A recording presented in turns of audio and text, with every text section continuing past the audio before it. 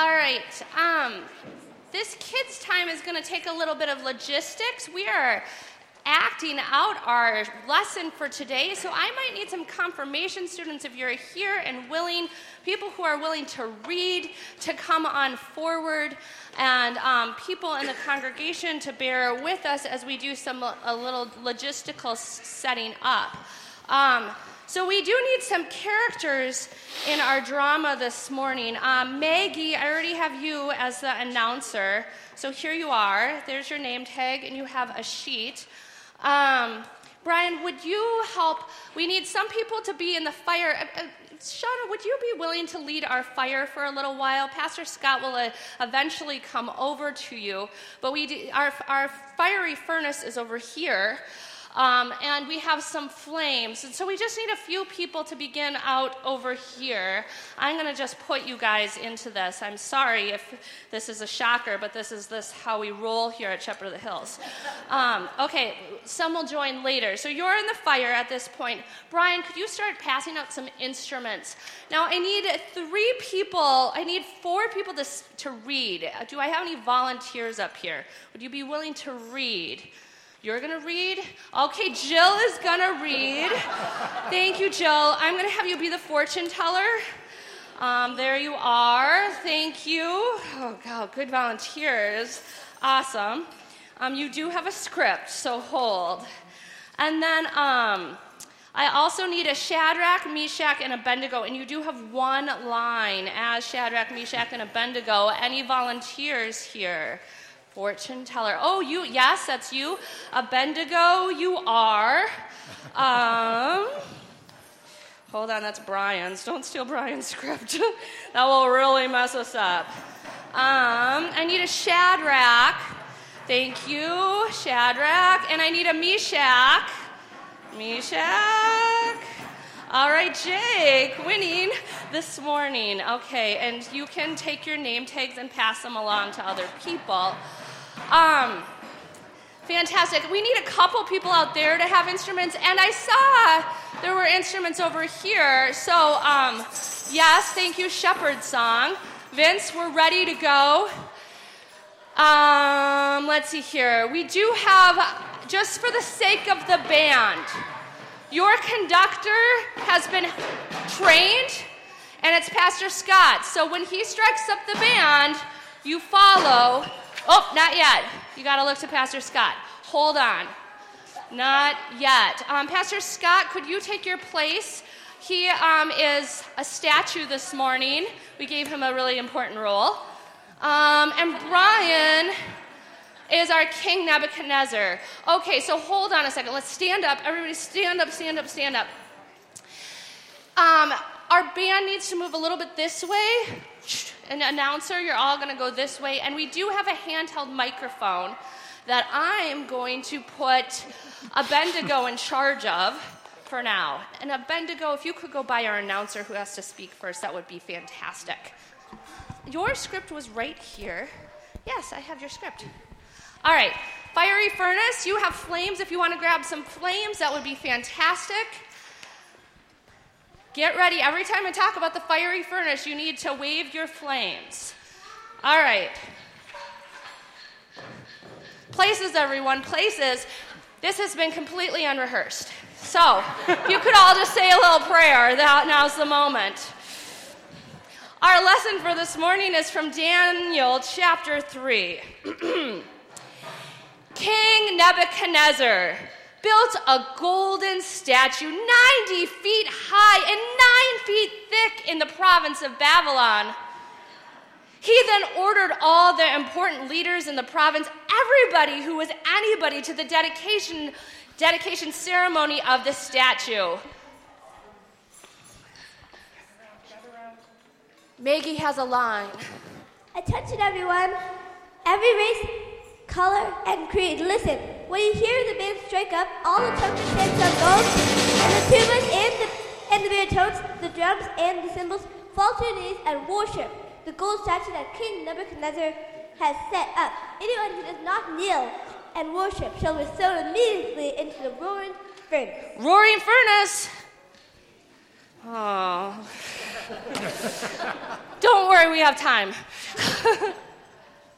The band started to play. The trumpets, trombones, the tubas, the baritones, the drums, and the cymbals, and everyone, every race, color, and creed fell to their knees and worshipped the golden statue that King Nebuchadnezzar had set up. Just then, some Babylonian fortune tellers stepped up and accused the Jews. Long live the king! You gave strict orders, O king, that when the big band started playing, everyone had to fall to their knees and worship the gold statue. And whoever did not go to their knees and worship it had to be pitched into a roaring furnace. Come on, fire! Well, there are some Jews here, Shadrach, Meshach, and Abednego. These men are ignoring you, O king. They don't respect your gods, and they won't worship the gold statue you set up. Furious, King Nebuchadnezzar ordered Shadrach, Meshach, and Abednego to be brought in. Follow me, Shadrach, Meshach, and Abednego.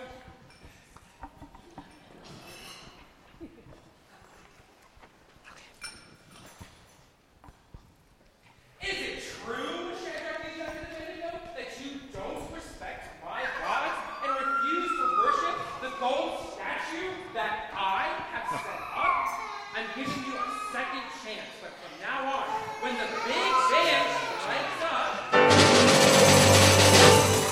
you must go to your knees and worship the statue that I have made. If you don't worship it, you will be pitched into the roaring furnace. No question asked. Who is the God who can rescue you from my power? Your threat means nothing to us.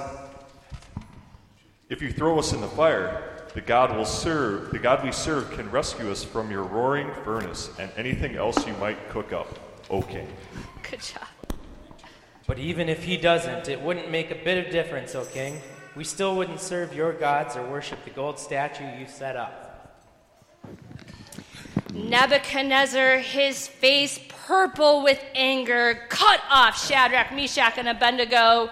He ordered the furnace fire up 7 times hotter than usual. We need people to join the furnace, please. There's a lot more flames. I'll take one, please. All right, fantastic. Come on, kids. We need your participation here. Our fire needs to get 7 times hotter. Woo, lots of fire. He ordered the furnace fired up 7 times hotter than usual, and he ordered some strong men from the army to tie them up hand and feet and throw them into the roaring furnace. Shadrach, Meshach, and Abednego, bound hand and foot, fully dressed from head to toe, were pitched into the roaring fire. Brian, maybe you could bring Shadrach, Meshach, and Abednego over. Because the king was in such a hurry and the furnace was so hot from the flames of the furnace killed the man who carried Shadrach, Meshach, and Abednego to it, while the fire raged around Shadrach, Meshach, and Abednego. Maggie's got a line. Oh, no. Go, King Nebuchadnezzar. Didn't we go 3 men down hand and foot into the fire? That's right, O king. But look, I see 4 men walking around freely in the fire, completely unharmed. And the 4th man looks like a son of the gods. Which one is it? Shadrach, Meshach, and Abednego, servants of the high God, come out here. Shadrach, Meshach, and Abednego walked out of the fire. All the important people, the government, leaders, and king's counselors gathered around to examine them and discovered that the fire hadn't so much as touched the 3 men. Not a hair singed, not a scorch mark on their clothing, not even the smell of fire. Blessed be the God of Shadrach, Meshach, and Abednego. He sent his angel and rescued his servants who trusted in him. They ignored the king's orders and laid their bodies on the line rather than serve or worship any god but their own. Therefore, I issue this decree. Anyone, anywhere, of any race, color, or creed who says anything against the God of Shadrach, Meshach, and Abednego will be ripped to pieces, limb to limb, and their houses torn down. There has never been a God who can pull off a rescue like this. The word of the Lord. Thanks be to God. Let's give them them a hand.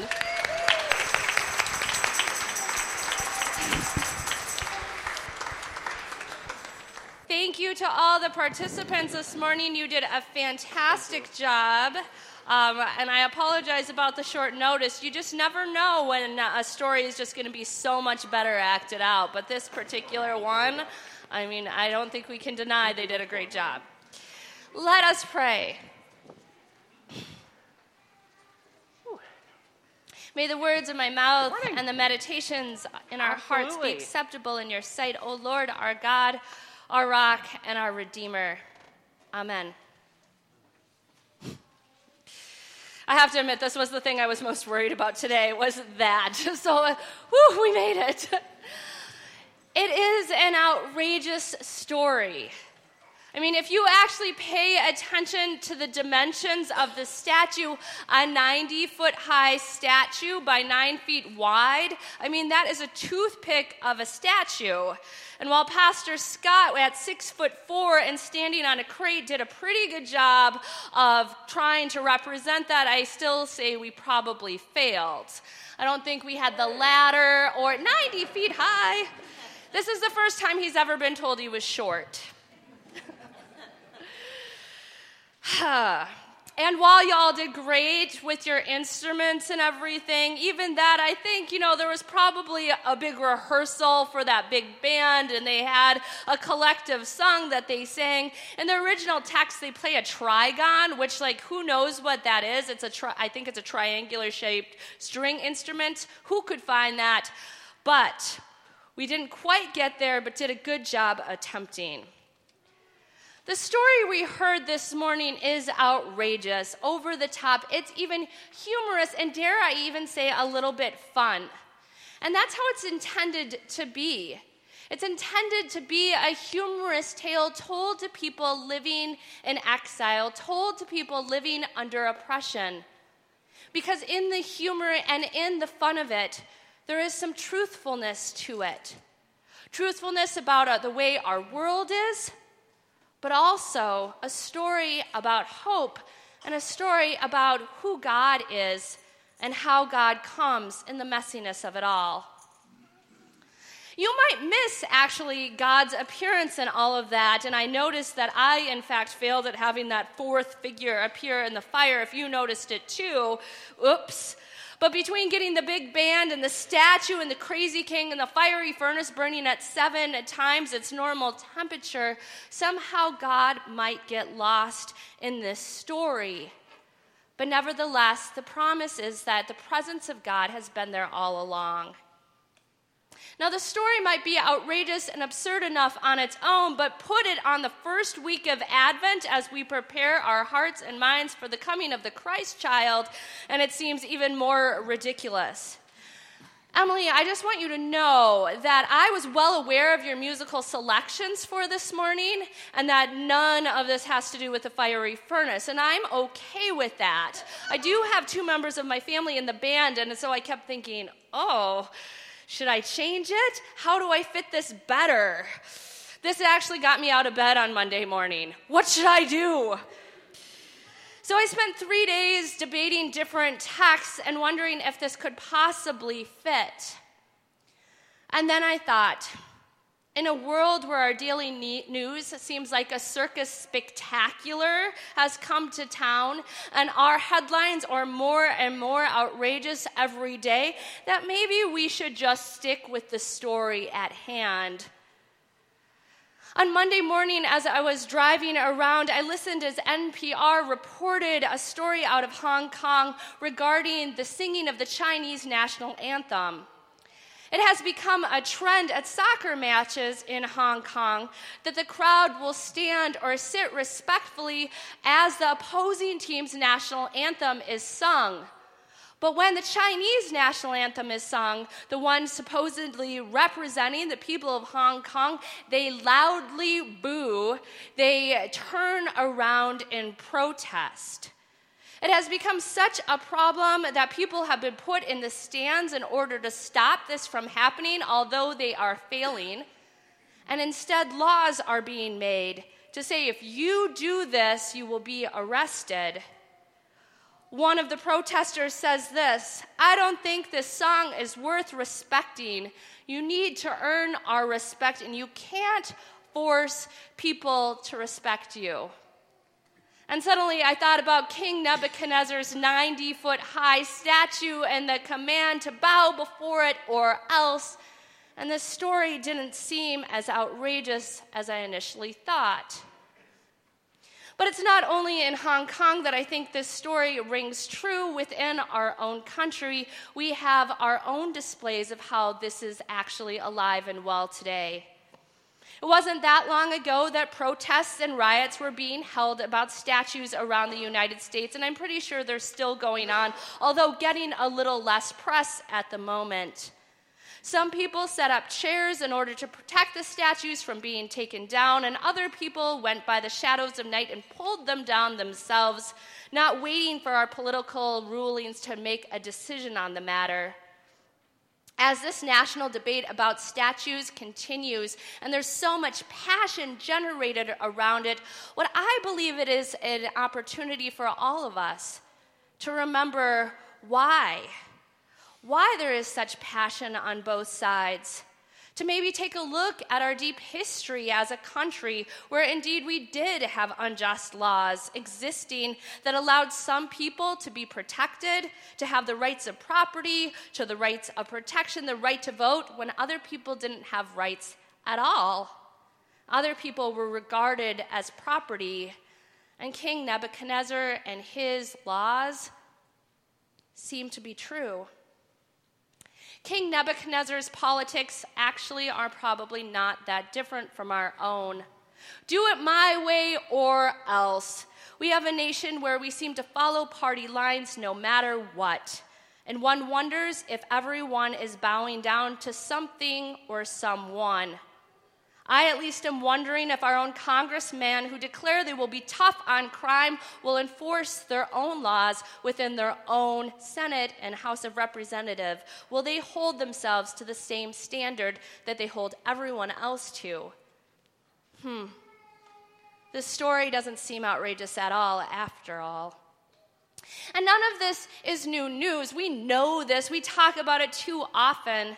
But knowing all of this, I believe that the central question that we are invited to ask, not just on Sundays, but every day, is that knowing that our world is messy and corrupt, and that more often than not, power is unjust, then who do we look to as people of faith?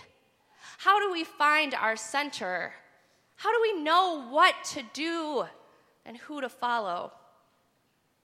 King Nebuchadnezzar looked to himself. He made a statue. He was the authority. He was the one who got to decide right from wrong, who people could worship and who didn't. But he had nothing to hold him, no standard to follow, and he flip-flopped like a bag in the wind. Worship me or else. Worship the God of Shadrach, Meshach, and Abednego or else. And in the end, King Nebuchadnezzar didn't have anything really solid to stand on. No one to look to, no one to save him. But it was his question, actually, that stopped me in my tracks this week. When he poses this question: who is the God who can rescue you from my power? He has just commanded Shadrach, Meshach, and Abednego to sit down and to bow down and worship, and then he says, who is the God who can rescue you? Our music this morning actually answers that question. Thank you, Emily. At the end of our worship service, we will sing these words: Jesus, Jesus, oh, what a wonderful child. Jesus, sweet Jesus, oh, holy, meek, and mild. Our music this morning reminds us of the God who King Nebuchadnezzar didn't see and who we know rescues us. And yes, indeed, we actually might sing that song with a big band and with vibrant voices, but we are not commanded to bow down or else. We are not commanded to worship, but instead we are invited to follow Jesus, not because we have to, not because the law says we must, but because we choose to. And when we listen to this story and recognize that King Nebuchadnezzar is not outrageous at all, what we recognize instead is that our God is outrageous. Outrageous enough to enter our world of sin, our world where power, corruption, and greed rule the day, and to come quietly and humbly and live among us. He comes and is born not begging for statues to be made in his honor, although they will be. And he comes not asking for people to worship him, although we will, but instead humbly and lovingly showing a different way to live, a different way to lead, a different way to be saved. Jesus doesn't save us with power and riches and a strong army and better laws. He saves us by standing with us, just like he did with Shadrach, Meshach, and Abednego. Jesus comes and stands not with political powers and unjust laws, but instead the people who are living in exile, people who are oppressed and persecuted, ordinary people who are just trying their best to follow God, to be people of faith, and to worship quietly and yet faithfully. And Jesus stands with them and us in that, not so that we can win and be right about whose God is the best, not so that we can condemn other people who don't worship the same God we do and tear them limb for limb, or evoke the fires of hell for anyone who doesn't follow our God.